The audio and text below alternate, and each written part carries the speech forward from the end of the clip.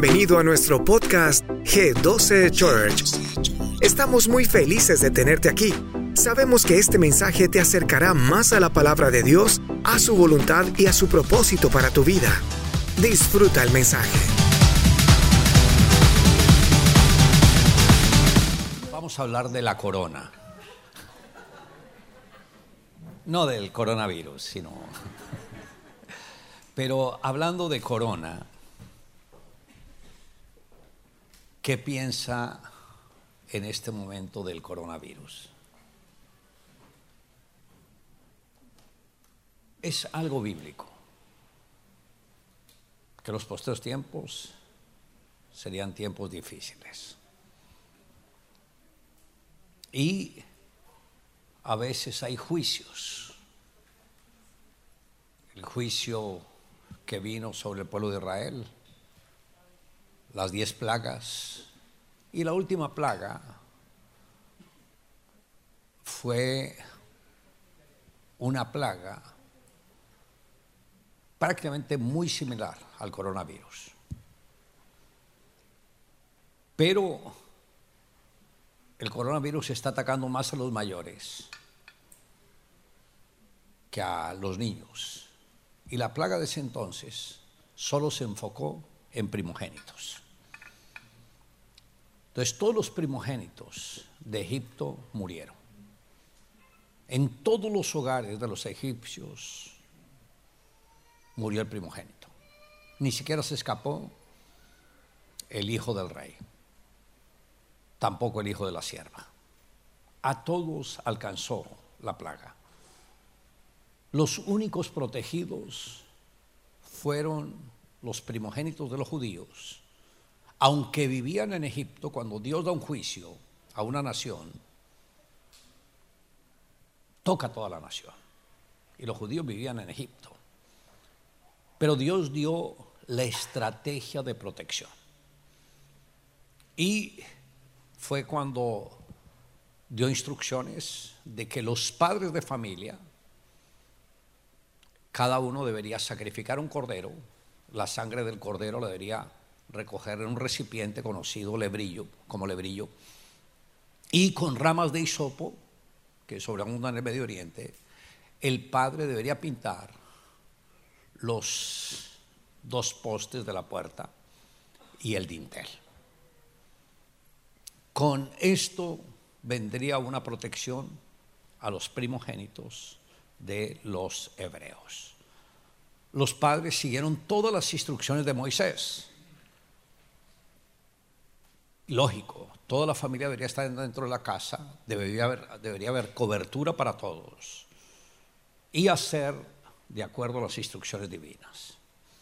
A la medianoche, el ángel de la muerte, a través de ese virus, empezó a pasar casa a casa, pero donde veía la marca de la sangre, el ángel de la muerte no podía entrar a esa casa. ¿Qué significaba la marca de la sangre? Muy sencillo: propiedad privada de Dios, y ahí no podía entrar.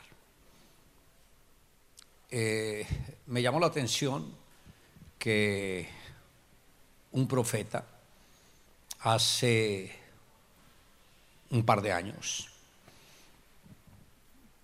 dio una profecía donde hablaba, no lo nombra como coronavirus porque no se sabía el nombre, pero se está refiriendo a este virus letal. Esta profecía fue dada el 29 de noviembre del 2017 por Charlie Sham. Y él dice: ve un virus mortal como el ébola, que causa muchas muertes en todo el mundo, en mayor número que en África. El poder de este virus será tan devastador que parecía salir de la nada, sin signos de cura o solución a la devastación. Entonces escuché al Señor decir: dile a mi pueblo que yo los hice reyes y sacerdotes en la tierra para mí. Solo ellos tienen el poder de silenciar esta pena de muerte para muchos y deben declarar la sangre de mi Hijo para silenciar esta fuerza demoníaca. Sus oraciones serán fuerza, guía, poder y poder contra esa plaga. Deben entrar en un lugar de intercesión, levantando un cetro de autoridad en la tierra y liberando el fuego del altar de la oración, y la plaga se detendrá. Así se combaten las fuerzas del infierno. Solo la iglesia tiene ese poder. Cuando un día antes de empezar la convención en Bogotá, que fue a finales de enero, el día lunes, una de las señoras que llegó a la convención desde Alemania, y inmediatamente la tuvieron que llevar al aeropuerto, al hospital, llegó muy mal, con todos los síntomas del coronavirus. Ya había un decreto que si se llegaba a presentar un caso de estos, se cerraban todos los eventos públicos. O sea, ahí se clausuraría completamente la convención. Cuando me dicen esto, claro, yo fui a la oración, tomar autoridad. La señora estuvo 10 días en coma. La atendieron 15 médicos. Y gracias a Dios, Dios intervino, no había ningún síntoma del coronavirus y por eso seguimos o continuamos con la convención. Pero la mayoría de médicos pensaban que ella moría ahí en la clínica. Gracias a Dios no murió, yo pude visitarla y cuando ya había recobrado el conocimiento todo, y hablaba, yo creo que habló lo que no había hablado en varios días. Y ustedes saben que hay mujeres que si un día no hablan, al otro día se desquitan. Y esta señora no me dejó decir casi ni hola, sino hablaba, quería manifestar todo. Cuando vengo a las convenciones hace 15 años, yo he recibido esto y esto y esto y esto, me contó casi toda la historia. Ahí yo dije, Dios mío, ¿cómo hago para que este ímpetu que ella tiene se detenga? Y miré al lado, estaba el hijo. Yo dije, ay, claro, ya, la fuente de salvación. Le dije, perdón un segundito. Le pregunté al hijo si era cristiano, porque él había ido por el caso de la mamá. Entonces ahí tuvimos una buena conversación y ahí aproveché, oré por ella, luego me despedí y salí. Aleluya. Pero misión cumplida. Dios protegió a esta mujer. Claro, estaba tan alegre que quería expresar todo su sentimiento, pero uno ve la gracia y el favor de Dios. Y en este momento, recuerde lo que dice la profecía, ustedes son reyes y sacerdotes. Ustedes son los únicos que tienen la autoridad contra ese virus. No dice los médicos tienen la autoridad, dice ustedes que son reyes y sacerdotes. Así como el pueblo de Israel, los únicos que tuvieron la autoridad fueron los padres de familia para detener ese virus. Y donde Dios los ha puesto, ahí ustedes son autoridad. ¿Dónde los ha puesto? Tienen familia, tienen seres queridos, posiblemente están en alguna empresa. Ustedes son la protección de ellos. ¿Y cómo? A través de la oración. Ahora, alguien se hará la pregunta, pero ¿cómo podemos orar? Porque si tienen la medicina y no la saben aplicar, la medicina en la farmacia no hace nada. La medicina surte efecto cuando se aplica. Y tenemos una medicina. Acá lo dice, es que es tremenda esta profecía. Dice,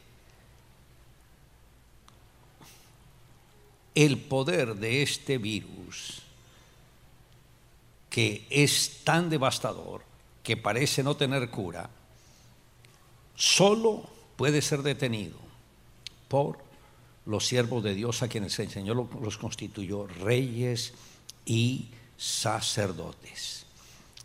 Y tienen el poder de silenciar esta pena de muerte para muchos. Y deben declarar la sangre de mi Hijo Jesús para silenciar esa fuerza demoníaca. Toda la medicina está en la sangre. Pero esto no se lo confió Dios a un médico, se lo confió a sus siervos. ¿Qué es lo que dice el apóstol Pedro? Somos reyes y sacerdotes para Dios. ¿Y a quiénes se refiere? A aquellos que hemos creído en Jesús. Tenemos esa autoridad de detener el mal. Un padre de familia en Egipto era un rey y un sacerdote. Y él tenía la autoridad de que el mal no tocara a su hijo. Piense en el padre de familia que dice, eso mi hijo se puede defender solito. Si no aplica la sangre del cordero, el hijo muere. Y este es un momento, no para tomar en broma lo que se está viviendo. Ustedes ya saben los estragos que este mal está haciendo. Hoy salió en noticias que el arquitecto que construyó el estadio del Barça murió por el coronavirus. Italiano, y en Italia no le prestaron mucha atención a este asunto y dejaron que esto se expandiera. Entonces, estamos frente a una plaga. Y si uno no está blindado, la plaga puede tocar. Personas que nunca se imaginaron que el mal lo fuera a tocar, los está tocando. Pero hay un medio para protegernos de esto, y es la sangre de Jesús. Y ustedes pueden ayudar a que muchos más sean protegidos. Por ejemplo, muchos pastores, como tenemos discípulos a nivel mundial, me han escrito, pastor, ¿cómo oramos para contrarrestar este mal? Hace 15 días me escribió el pastor que es el coordinador para Corea del Sur, porque allá se registraron varios casos, cómo orar por eso. Y yo grabé un audio, se lo envié, inmediatamente se reprodujo en todos los que están dentro del equipo. Y en noticias hoy salió que Corea tiene una estrategia para contrarrestar el mal que prácticamente se detuvo. Solamente se han registrado como 700 casos, pero se detuvo. Dios intervino, dio sabiduría, dio entendimiento para frenar ese virus. Mientras que en Italia no saben qué hacer, porque es donde más se ha reproducido el virus. También en España, en Europa, como que fueron todos desprevenidos. Pero gracias a Dios por el presidente de los Estados Unidos, que está tomando medidas muy drásticas.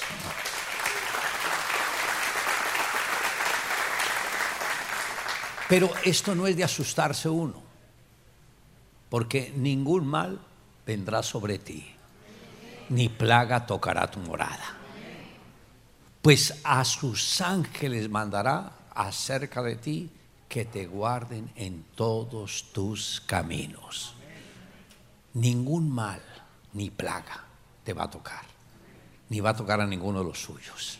Hay un cerco de protección para toda su familia. ¿Lo puede creer?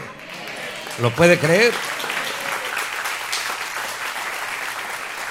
Ahora, ¿cómo podemos orar? Hay un texto en el libro de Apocalipsis,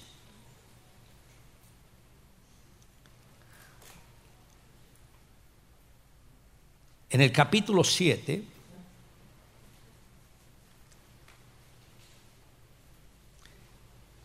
dice el verso primero: después de esto vi 4 ángeles en pie sobre los 4 ángulos de la tierra, que detenían los 4 vientos de la tierra, para que no soplase viento alguno sobre la tierra, ni sobre el mar, ni sobre ningún árbol. Vi también otro ángel que subía de donde sale el sol y tenía el sello del Dios vivo, y clamó a gran voz a los 4 ángeles, a quienes se les había dado el poder de hacer daño a la tierra y al mar, diciendo: no hagáis daño a la tierra, ni al mar, ni a los árboles, hasta que hayamos sellado en sus frentes a los siervos de nuestro Dios. Note que habla de 4 ángeles en los 4 ángulos de la tierra, que detenían 4 vientos. 4 vientos. Y la palabra viento en griego es neuma, que significa espíritu. Los 4 ángeles están deteniendo 4 espíritus demoníacos que quieren llegar a la tierra para causar estragos en ella. La orden es: no van a hacer esto hasta que hayamos sellado a los siervos de Dios en sus frentes. O sea, en otras palabras, Dios tiene control sobre las plagas. Dios tiene control sobre las fuerzas del mal. La profecía que este hermano dio un par de años atrás dice: Dios nos ha puesto como reyes y sacerdotes. Usted no se da cuenta que Dios te ha puesto como una autoridad para detener el mal. Alguien que esté sumergido en el pecado, ¿qué autoridad va a tener? Si le va a decir al diablo: diablo, no toque mi familia, el diablo dirá: este lacayo le va a prohibir a su señor que haga algo. Pero la iglesia de Dios es una iglesia que ha sido santificada por la sangre de Jesús, y tiene la autoridad para enfrentar al diablo, y tiene la autoridad para enfrentar las fuerzas del mal. Sabemos que nosotros, humanamente, es imposible pelear contra la fuerza del diablo. Satanás no es cualquier cosa. Él fue un querubín de los que tenía más poder. Se rebeló, es verdad. Pero si nosotros nos enfrentamos a ese querubín rebelde en nuestras fuerzas, el diablo va a decir: ¿que tú me vas a desafiar a mí? Estás loco. Tú no sabes con quién te estás metiendo. Pero uno no va en su nombre. Yo no me enfrento cuerpo a cuerpo con él. Es como el niño, cuando quiere enfrentarse a un grande, lo desafío. Y el grande le dice: ¿y tú me vas a desafiar a mí?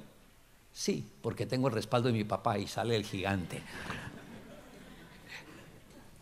Sí, yo peleo por él. El otro dice: no, señor, era bromeando. Entonces, cuando uno usa el nombre de Jesús, Jesús es el que pelea por uno. Y ahí es cuando el diablo se doblega, porque Jesús venció totalmente al diablo en la cruz del Calvario.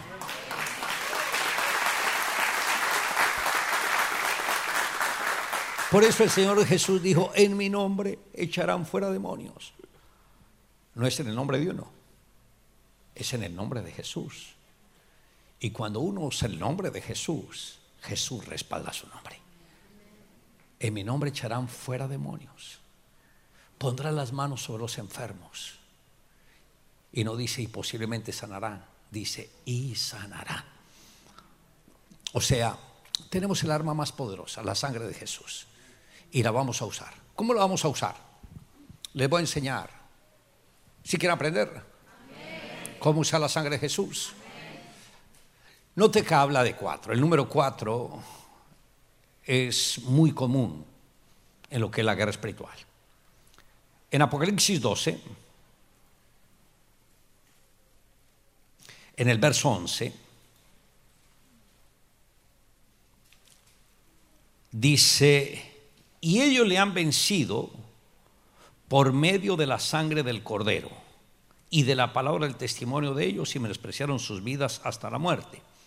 Dice, ellos le han vencido. ¿A quiénes? Verso 9. Dice, y fue lanzado fuera el gran dragón. Vean los 4 nombres que tiene el adversario: el gran dragón, la serpiente antigua, que se llama Diablo, y Satanás, el cual engaña al mundo entero. Fue arrojado a la tierra y sus ángeles fueron arrojados con él. Nos habla de las 4 caras del adversario: el gran dragón, la serpiente antigua, Diablo y Satanás. 4 caras. Y fue lanzado fuera. Pero el crédito no se lo dan a Miguel y sus ángeles, que fueron los que lo arrojaron, sino a los creyentes. Y por eso dice el verso 11, y ellos, refiriéndose a los cristianos, le han vencido por medio de la sangre del Cordero y de la palabra del testimonio de ellos, y menospreciaron sus vidas hasta la muerte. Note, las 4 fuerzas adversas fueron vencidas. Ahora, esos 4 espíritus que Miguel enfrenta, en la época de Pablo, se manifestaron a través de un brujo, de un adivino, de un falso profeta conocido como Bar Jesús. Podemos mirar en el capítulo 13 del libro de Hechos, Hechos de los Apóstoles.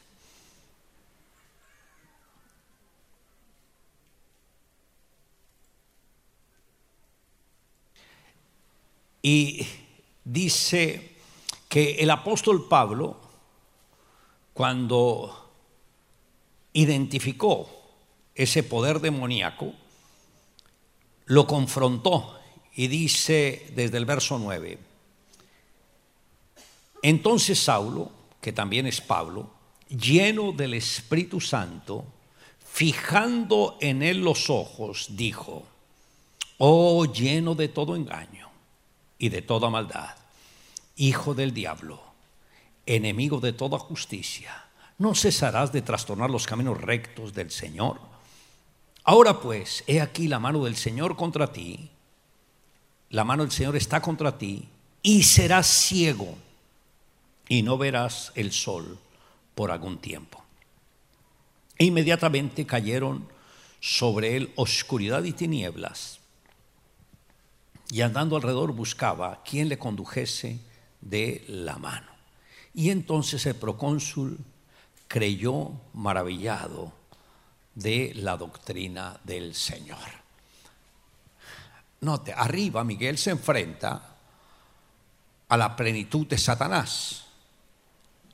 Tiene 4 caras: dragón, serpiente, diablo y Satanás. Ahora Pablo se enfrenta a otra fuerza demoníaca, pero tiene las mismas 4 caras. Pablo lo identificó: engaño, lleno de todo engaño, lleno de toda maldad, hijo del diablo y enemigo de toda justicia. Ahora, si ustedes hacen un paralelo entre los que están arriba y los que están abajo, los que están arriba tienen espíritu y cuerpo, dragón, pero el que está abajo prácticamente tiene el espíritu que usó un brujo para hacer la manifestación de su mal, es otra cosa. Pero los 4 espíritus, el engaño está muy ligado al dragón. El dragón es el padre del engaño. La serpiente está muy ligada a la maldad. Recuerde que el mal entró por la serpiente, entró a la tierra, el mal por causa de ella.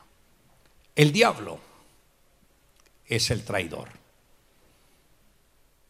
Y Satanás es el maestro de todo engaño y de toda maldad. Entonces Pablo identificó los mismos 4 espíritus: lleno de todo engaño, lleno de toda maldad, hijo del diablo y enemigo de toda justicia. Y Satanás significa el que resiste o el que se opone.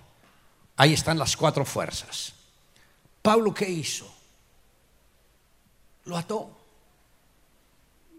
lo identificó y decretó: quedarás ciego y no verás la luz del sol por algún tiempo. Inmediatamente cayó oscuridad sobre él y a tientas buscaba a quien lo dirigiera. Entonces, ¿qué vamos a hacer? Usted puede llegar a su casa, tomar un poquito de aceite, aplicar en los 2 postes como hicieron los judíos y en el dintel, los 2 postes de la puerta y el dintel de la casa, un poquito de aceite, pero aplicando la sangre de Jesús y protegiendo a toda la familia. El padre de familia tenía que proteger a todos los que estaban dentro de la casa. Nadie podía salir. O sea, es importante que al orar ustedes le digan a sus familiares: van a quedar protegidos por la sangre de Jesús. Pero no se salgan de esa protección. No busquen ningún brujo, no busquen ningún tegua, no busquen ninguna adivinación. Si buscan algo de esto, quedan fuera de protección. Y ahí sí no nos responsabilizamos. Entonces, mantengan la protección que es la sangre de Jesús, lo único que los puede proteger en este momento de crisis. Porque acá no era cuestión de medicina, era cuestión de protección. Porque a esta gente que les ha dado el mal, tienen mucho dinero y no pudieron hacer nada. No es cuestión de dinero, es cuestión de que necesitamos la protección de Dios, y solamente es la sangre de Jesús. Entonces, el padre de familia debería estar pendiente de que toda la familia estuviera ahí, que ninguno estuviera fuera, aplicaba la sangre y tomaba autoridad. Ahora, cuando dice en Apocalipsis 12:11, y ellos le han vencido por medio de la sangre del Cordero, se está refiriendo a los 7 derramamientos de la sangre de Jesús. Ahí está la plenitud de la sangre de Jesús. Recuerden que Jesús en 7 ocasiones derramó sangre. La primera fue en el Getsemaní, la segunda cuando la espalda fue flagelada con el látigo de Roma, la tercera cuando le pusieron la corona de espinas, la cuarta cuando le arrancaron la barba, la quinta cuando clavaron las manos en la cruz, la sexta cuando le clavaron los pies en la cruz, y la séptima cuando le clavaron la lanza en el costado derecho, que salió sangre y agua. Ahí está la plenitud de la sangre de Jesús. Ahora, hay un ejemplo que está en el libro de Jueces cuando habla de Sansón. Sansón haciendo bromas con Dalila. Ustedes saben que Dalila fue el instrumento del diablo para hacer caer a Sansón en pecado. Y Dalila le dice, para que Sansón descubriera cuál era el secreto de su fuerza, y le dice: ¿cómo hago para yo atarte o para que tú te debilites y quedes como cualquier hombre. Y Sansón pensaba que estaba bromeando, pero él estaba dando una profecía. Y dice: si tú me atares con 7 guedejas, me debilitaré y seré como cualquiera de los hombres. Ahí está la llave. Si Satanás, que es el hombre fuerte de este mundo, se atare con 7 guedejas. ¿Y cuáles son esas 7 guedejas? Los 7 derramamientos de la sangre de Jesús. Eso fue lo que debilitó, doblegó y destruyó todo el poder del diablo. Por eso dice: ellos le han vencido.